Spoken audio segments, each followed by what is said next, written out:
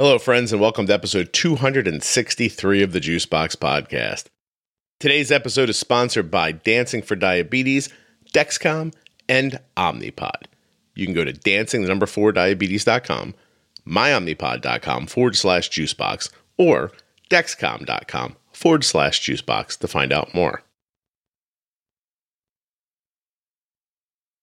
I hope you're ready for another diabetes pro tip, because this episode with Jenny Smith is all about fat and protein. That's right. How do you bolus for the thing that they tell you doesn't need insulin, but really does? We're going to tell you right here. And after you're done with this episode, episode 263, special bonus episode number 264 is available right now. That episode is with Vicky. Vicky is eating keto, and she's going to talk us through how she boluses for her keto diet. Because guess what? You need insulin for protein and fat. And if you don't know that, you're going to love this episode. Now, even if you're not eating keto, Vicky's episode is going to give you a ton of insight into the timing of fat and protein. It's actually sort of interesting to look at. If you're not a keto, well, it's interesting if you are on keto, but if you're not, it's still really insightful because you get to strip away the carbs and just see where the protein comes into effect. It's almost like that, if you do row, row, row your boat, you start singing and then the other side of the room starts singing. Like, when does the second tier of row, row, rowers come in? When does the fat and protein start working? Please remember that nothing you hear on the Juicebox Podcast should be considered advice, medical or otherwise, and to always consult a physician before making any changes to your medical plan or becoming bold with insulin. You, however, do not have to talk to your doctor about going to juiceboxpodcast.com, picking up a t-shirt or a mug or something like that, to help support the show. A half an hour before you and I started recording this, someone sent me a message on Instagram and said, how do I deal with fat and protein overnight? Because I was bolusing all night with my kid. So I texted them back and I said, hey, great timing. Can you see my recording calendar from where you're at? And hold tight because the answer is coming. This is another one that Jenny proposed that I'm really interested in, and I don't know how much help I'm going to be. Why don't we start with what I know? Because it's so little. Awesome. So seriously. So for everyone who listens to the podcast and knows that I'm just sort of fluid with insulin, right? Like more need equals more insulin. And so because of that, I don't usually stop and think about whether that means it's protein or fat or what it is. Just if Arden's blood sugar seems to require insulin, I give it more. I'm assuming I've been handling fat and protein rises forever. You're not dissecting her meals. You're just saying, I see the need. I'm giving more insulin. That's kind of what you do. Yeah. I see diabetes as a forest fire, and I fly over it with a giant plane full of water and just drop all the water on top of it. And I go, oh, look, we got most of it. And look that's where the fire started. Yeah, there it is. The fireman comes in and looks at, and Scott's like, I didn't really care where it started. I just want to take care of it. Meaningless to me. I'll go get another plane full of insulin and drop it back on again. So, So I never really think about stuff like that. I do a little more, obviously, as you and I have been speaking as the years go past. But I find it to be, it's another level. Like sometimes I joke about things being like ninja level. Like I think that you don't really need to know about fat and protein if you're doing what I do. But you do need to know if you want to start understanding things in a bigger way. So I'm really excited to do this. Now, the only thing I know about protein is that I do indiscriminately bolus for protein. I don't know why I do it, but I do it. So where some people might look at a plate and go, oh, there's potatoes. Well, that's, this many carbs. But then there's a cheeseburger. Well, that's meat. I don't do that. And here's a roll. The roll's 25 carbs. And, and we're going to have broccoli. And I don't know, broccoli probably has 5 or 6 carbs in it. Like, so I look at a plate. Good job. I look at a plate. I go, broccoli, 6. The roll, let's call it 30. Then I look at the potatoes and I go, I don't know, 35. And then I look at the burger and I go, let's call it 10. And we'll extend it for a little bit. And so that's me looking at a cheeseburger with mashed potatoes and broccoli, right? I don't know why I do that with the burger, other than I know people who eat incredibly low carb who tell me that they bolus for their protein, but farther out from when they actually ingest it. Is any of that right? If visiting Dancing for Diabetes is wrong, I don't want to be right. Not about this. I want to be right about the fat and protein thing, but I would not want to be right about visiting Dancing for Diabetes being wrong if it was wrong, which it's not. I think you should definitely do it. Dancing4diabetes.com. You know, studies show that if ads are incredibly confusing, they work so much better. Check out Dancing for Diabetes on Instagram and Facebook. Throw them a like. It's a really great organization. Dancing4diabetes.com. Even if you're not interested, could you go like their pages because they paid for this and now I'm listening back to it and I didn't do a very good job. So let's at least give them their money's worth. Is any of that right? Because I don't. Yes. So again, from the standpoint of looking, you're not doing this in a blind way. You have the method that you've developed for analyzing, looking at Arden's control and her management and what happens here and what happens there. And you remember it. You've got like this like library of like times of this has happened. You can like pick from them, Scott. And you're like, I know this happened last time. So this time for the burger and broccoli, we're going to give 10 for the burger because I know what happened last time and something was off and the carb count for everything else was right. In context though, for everybody who's listening and why would you need to bolus for protein? It's really typically 2 points that you'd need to bolus for protein. One, you brought up the low carb eaters or those who are eating lower carb at times. If you've got a meal that's typically less than about 15 to 20 grams of carb, and a normal amount of protein, not like this big 16-ounce steak, but a typical, 5-ounce chicken, 4 or 5-ounce chicken breast, let's say. You're usually going to need about 40, 50, sometimes even 60% of the amount of protein in the aftermath of that meal in order to accommodate for your body's own digestion of protein in a low carb environment. Because remember, carb is the body's natural first fuel, right? Okay. If there's not enough of that first fuel there, your body looks to another source like protein, digests it down, and you get a usable amount of glucose out of protein, even if it's not a huge amount of protein eaten in a lower carb environment. The opposite of that would be, let's say, she has a high carb meal, or anybody has a high carb meal that's like the meat lover's pizza, okay? And which is not only a huge amount of carb as well as a huge amount of fat, but you've got this large amount of protein. Let's say instead of your standard like 25 gram portion of protein, which is like about the size of the palm of a woman's hand. That's about 20 to 25 grams of protein. That's pretty normal amount. Okay.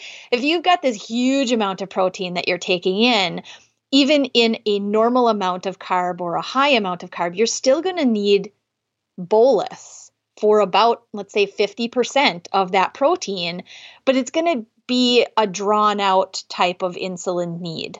So both of those scenarios would require you to you're doing like a dual bolus. You're extending some of it, assuming you're meeting that protein kind of need for a while. Mm-hmm.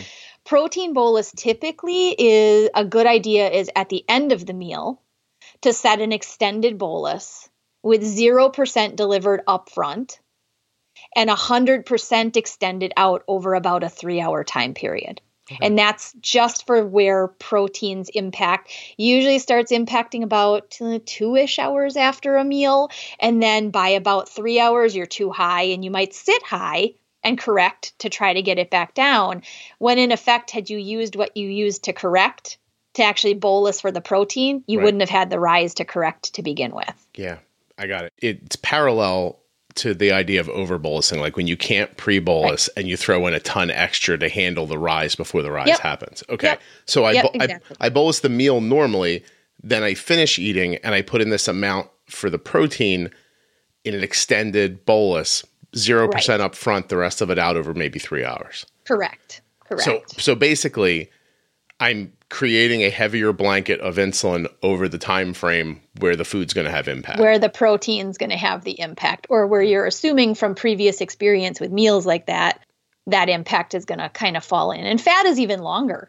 Right. Yeah, as we've kind of talked about before, fat can have impact up to 10 to 12 hours after eating high fat. How does that technically happen? So these are where my questions exist. And by the way, everyone listening, I just stared at Jenny while she said that and thought, "Ooh, I'm in a master's class about diabetes." and so fat, as an example, how does it slow down digestion? Like, why does fat hold up blood sugar? I don't understand, I guess. Yeah. So one, it's also usually the reason, as you just said, fat does slow digestion a bit. It's a tough nutrient for your body to break down and make use of. Mm-hmm.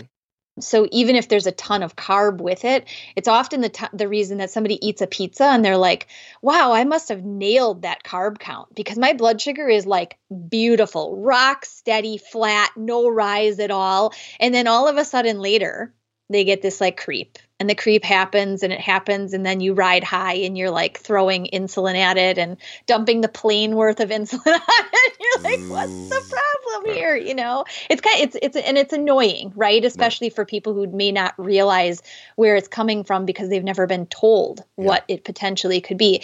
So it's not a missed amount of carb, but it is the reason that you had that nice flat look in the aftermath of eating that, let's call it pizza. Mm-hmm. Otherwise, if you just ate the pizza crust, I guarantee that pizza crust is going to give you a rise without the fat being there, right? Even if you did bolus. Bread. Right. Yeah. Right, bread or potatoes or whatever it is. Now, fat, the other reason it impacts blood sugar is because as it gets into the system, it creates a rise in triglycerides in the bloodstream, which is a stress on the system. So we know what stress does to blood sugar, right? Okay. But as a stressor, it impacts insulin use as if it's reducing it by about 50%. Mm-hmm. So let's say your basal overnight is running at 1.0 units an hour, and it works beautiful. You've tested it. You know that it does what it's supposed to do, but in the effect of pizza or anything high fat, nachos and cheese or whatever the whole bucket of chocolate, whatever it is, right. You essentially have a basal now that's functioning almost at like 0.5 instead of 1. And so you are not getting the impact of all the basal you need. Your blood sugar climbs because of the fat and it stays high because of the fat, and it can be long duration. So, I mean, we typically recommend people accommodate for a high fat meal or something, high fat in nature, like the whole Haagen-Dazs Sundae bar or whatever. 50% increase in basal at the end of the meal. Okay. And you extend it out over 8 hours. Wow. A 50% basal increase over 8 hours for a ton of fat. See, that's for a ton of fat. That's where, so Jenny, there's a couple things in there, but the one thing she just said was how the impact of the food sort of gives the appearance that your basal's only at half power because now your body needs so much more insulin. It's funny because that's stuff I've been saying for years, but I never thought of it that way, right? I never considered it the way you just said it. I always say the body, in high carb situations, you need more basal. That just makes sense. If 1 unit keeps you stable when you're not, when you're not putting the body through the paces, then when you're attacking it with ice cream or pizza or something like that, it stands to reason that you would need more in that situation to meet the need. But it's interesting the way you put it. I hope that maybe that'll strike other people maybe at the core of their thinking, because that's a neat idea. Like when you're using that kind of food, it's as if you don't have enough basal by half. Correct. So they have something to like measure with. Even the idea of 8 hours.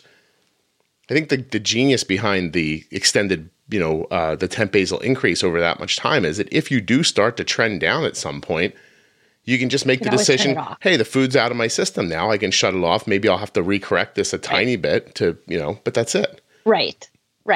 Mm-hmm. And or maybe you got enough temping increase for quite a while and now it's going to navigate down as you turn it off. And you may not necessarily get 100% back to target, but you're certainly going to navigate down to a much lower number than you would have been had you not done that at all.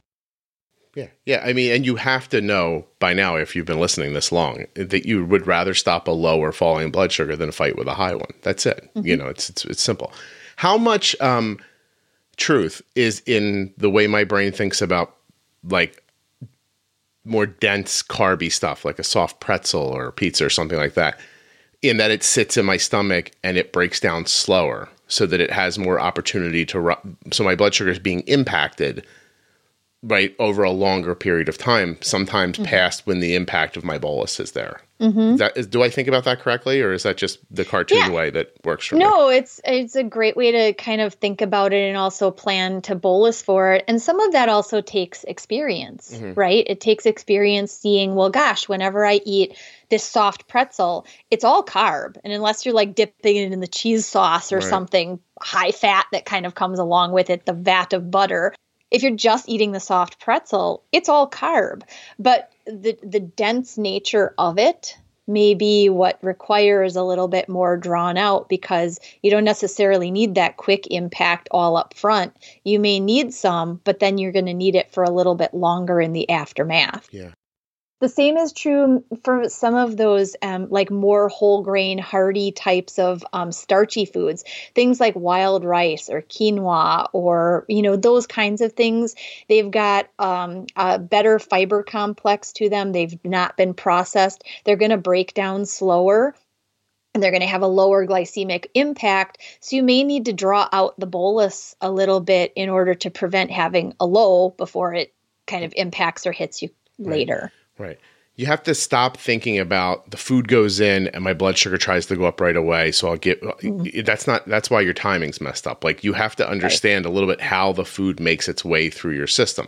High carb, low carb, high fat, low fat, and in between I used to tell people, like, try to imagine an overlay machine, like, but then that got like an old idea, like when you're in school and they do somebody would write on a piece of plastic and they'd shine it up on the board, right? Yep. And I used to say, take 2 pieces of plastic instead and make one like a line of the impact of where your insulin's hitting and one a line of where the food's hitting. The goal is you have to slide those pieces of plastic left and right and make them meet till they match up. Yeah. Yeah, you absolutely can't.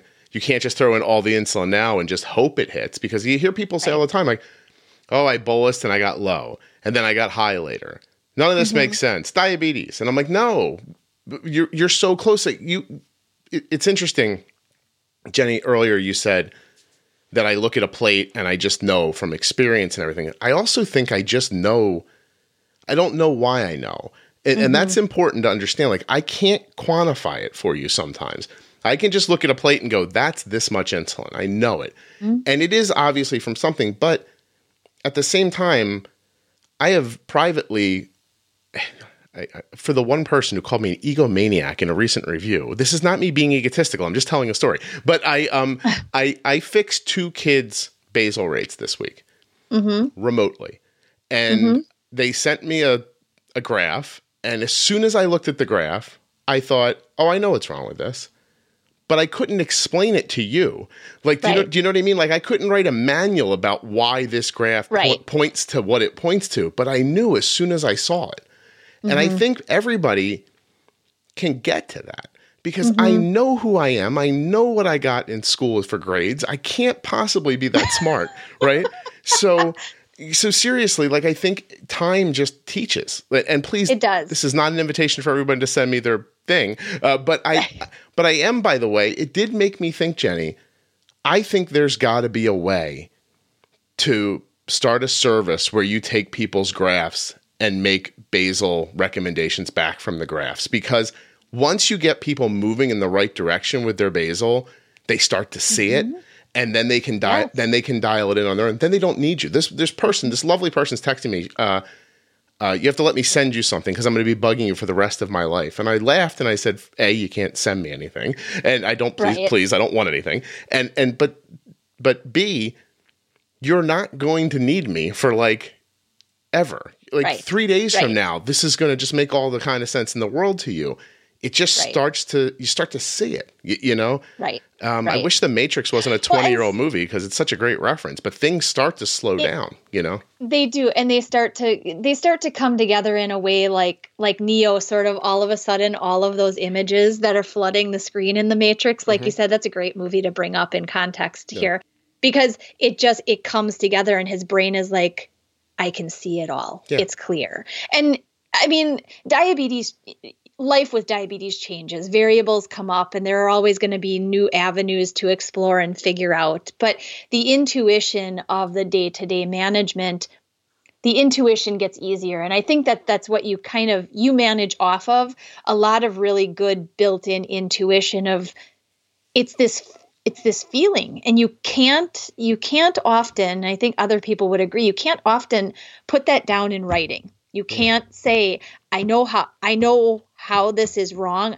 I can't tell you why, but I know this is how to fix it. Yeah. I know this needs to be adjusted here, or you need something else here, or whatever. Now, some of it can be, some of that intuition can be simplified if you do some, we're talking all about like food and the impact, carbs and fats and proteins. And some of that, if I've gotten a little bit into the science of why there's impact there from these foods that we don't really ever talk about. Fats and proteins are kind of like swept under the table when diabetes education comes up. Mm-hmm. It's usually all carbs, right? We focus on carbs. We learn how to carb count. And I mean, the basics of carb counting are pretty easy with a label. You look at the label for the serving size. You look down the label for the total carb amount. Next down, you might look at fiber. If there's enough of it, you might deduct a little bit of it.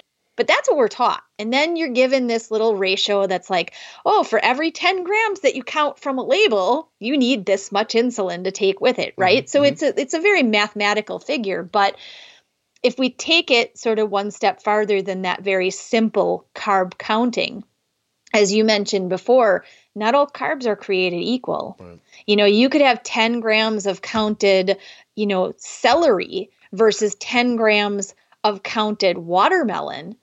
There's going to be a different impact blood sugar wise from those carbs, even though the carb count is exactly the same. Yes. And so that it kind of brings in, can you be precise in carb counting? To a degree. Mm-hmm. You can look at labels, you can measure, you can use weighted scales and all of that kind of thing. You can get precise. But from the standpoint of then understanding why blood sugar did this versus did this, upswing, stable, flat, drop down, that actually, it takes it a step further into glycemic index and the nature of that food. And glycemic index also, it encompasses the components of a meal too. Not just the carb at the meal, but like I said before with the pizza, you could have just the flat old pizza crust and bolus for that with just all the carb that's there. Your aftermath blood sugar is going to look very different than when you eat it as like a meat lover or an all over cheese pizza. There are different components there impacting how those carbs are going to change your blood sugar. Right. In case you missed it, episode 255 is a Defining Diabetes episode with Jenny, where we go over glycemic index and load. Kelly and I went to the movies this weekend with Arden and her friend. We went to the snack stand, and Arden chose a box of cookie dough bites and a slushie. I don't know if that's something that translates to all over the country, but just imagine pulverized ice with sugar water through it. Now, I'm not scared, right? I've got all the rules from this podcast, and I've got Dexcom. I feel comfortable. Flip over the box for the cookie dough bites. 76 carbs for the whole box. I say to Arden, are you going to eat the whole box? She says, I don't know. The Slurpee, you're going to drink the whole thing? She says, I don't know. I look at the lady at the stand. I went, any chance you got a carb count for this slushy thing? She looks at me and says, carb what? I said, don't worry, everybody, because we have a Dexcom G6 continuous glucose monitor. I know what I'm going to do. So I just ballparked the carbs, right? I used the 76 carbs for the candy, thinking there's no way she's going to eat all the candy. But, the slushie obviously has a ton of carbs in it that I can't even begin to guess. So we're just going to start with 76 carbs. Boom. Insulin goes in. Now we wait for the Dexcom to tell us that Arden starts trending above, 120. As soon as she does, bajanga, more insulin. Throughout the hour and a half of the movie, we put on a number of different smaller boluses, which kept Arden's blood sugar around 170, and then we got her back down as soon as the slushy cookie dough concoction stopped going in. You know what I call that? Success. Arden saw a movie, she had a snack, there was an unknowable amount of carbs that impacted her in all different crazy ways. She did not get terribly high, and she never got low later. We accomplished that with the Dexcom G6 continuous glucose monitor. head over to Dexcom.com/juicebox to find out more. Results are mine, and yours may vary. And when those variables are invisible to you, it causes you to say, oh, that's just diabetes. I can't do anything about that. That's just diabetes. Right. But there is, like I've been saying forever, Jenny's just put it into specific words, which is beautiful. But I've been saying forever, if your blood sugar is getting really high or really low, you're not using the insulin correctly. I know that doesn't help you figure out how to use the insulin, but it should help you to know that there's still an answer. And right. Just because you don't see it in the moment doesn't mean it doesn't exist. It would be no different than if I sat down and looked at multivariable calculus. And then I said to you, there's no answer to this. Well, a person who understands multivariable calculus would say, of course there is. You just don't understand calculus. And so the trick is with diabetes, how do you find the ideas that help you get through this stuff without everything turning into a calculus problem, right? Like, how does it just become day-to-day super simple and easy? And the reason you need to listen to Jenny is not only because she, teaches this stuff at Integrated Diabetes, not just because she's been living with type 1 diabetes for a very long time, not just because she's a CDE or a nutritionist, blah, blah, blah, all that stuff, but she lives in a part of the country where food literally tries to kill people. So, thanks. Yeah, I mean, wow. My brother and Jenny live, reasonably near each other, and the things my brother describes as food when he got there, I was like, Brian, that's not food. Don't eat that. And I was like, I would have to say Madison is sort of a little bit of an island in the state of Wisconsin. So Madison is a little different. We're a little beyond what the typical Wisconsinite. But yes. Yeah. Well, I'm just saying, if you're rolling into a moment with, bratwurst on a roll with a beer with some popcorn soaked in caramel, and cheese curds deep fried, like you need to know what you're doing, Right. Absolutely. And that's where understanding and learning things like, hey, fat and protein and all of these factors, they can have an impact for you. It's not all cut and dry. Count the carbs, take the insulin, and you've got it made. Right. It's not. And I hate saying that because it sounds like, well, gosh, I'm never going to get a handle on this if I have to start being a mathematician and, figuring it all. Right. But you will if you think beyond what you were told. So somebody tells you, like Jenny said, flip the box over, a half a cup of this is 10 carbs. You get a unit for every 10 carbs. So that's a unit like that. But then once that doesn't work, you guys have heard me say it a million times, it's insane to go back the next day, recount the same 10 carbs and go, okay, unit, because that's what the doctor told me. No. I used a unit. My blood sugar went up. It took me 3/4 of a unit to correct it. Next time, let's try a unit and a half or a unit, try more, because it took more, to correct. You just have to you have to be able to walk past it. Yeah, you have to. I'm telling you, for the people that I speak to over and over and over again, there's a moment where you just have to trust your gut. Like, you have to trust that what you're seeing is actually happening, which is why I made one of the tenets of the podcast, trust that what you know is going to happen is going to happen. Mm-hmm. And that's simple. Like, it's not, I say all the time, like, it's not stacking if you need it. And I got a private message the other day that said that sentence unlocked my world. Mm-hmm. Just, changed my life. And I thought, I'm glad I randomly said it because I didn't think of it ahead of time. You guys have been listening for a long time. You realize there's no notes in front of me. I've planned none of this. As a matter of fact, Jenny and I start recording and I go, hey, we're going to do like the fat and protein today, okay? And she goes, okay.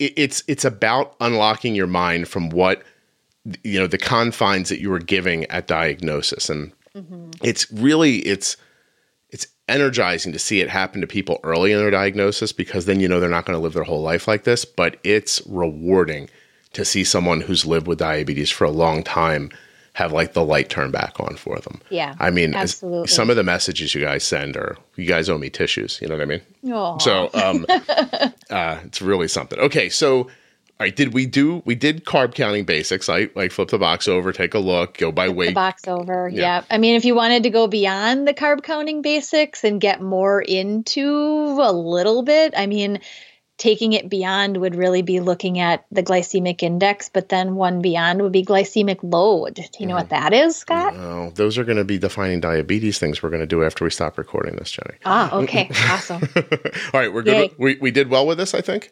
Yeah, I think so. Okay, don't forget that Defining Diabetes episode about glycemic index and load is back at episode 255. Let your podcast player keep running because episode 264 is the next episode. And it's with Vicky, who will tell us how she handles a meal on a ketogenic diet. Keto, right? Now here's the great thing. Even if you're not on a keto diet, even if you're not doing low carb, the information is amazing because it shows you the timing of when proteins and fats hit a person. Try to imagine that Vicky's going to explain a meal to you that includes no carbs. And she's going to show you where the fat and protein comes into play. So you can kind of in your head separate out when the carbs hit to where the protein hits. Trust me, this is the capper for the episode with Jenny. I promise you. Go right from this one into 264. Thank you so much to the sponsors Dexcom, Omnipod, and Dancing for Diabetes. You can go to myomnipod.com/juicebox, dancing 4diabetes.com, or dexcom.com/juicebox to get started today or to find out about Dancing for Diabetes. Don't worry if all that confuses you. You can find links in the show notes of your podcast player or at juiceboxpodcast.com.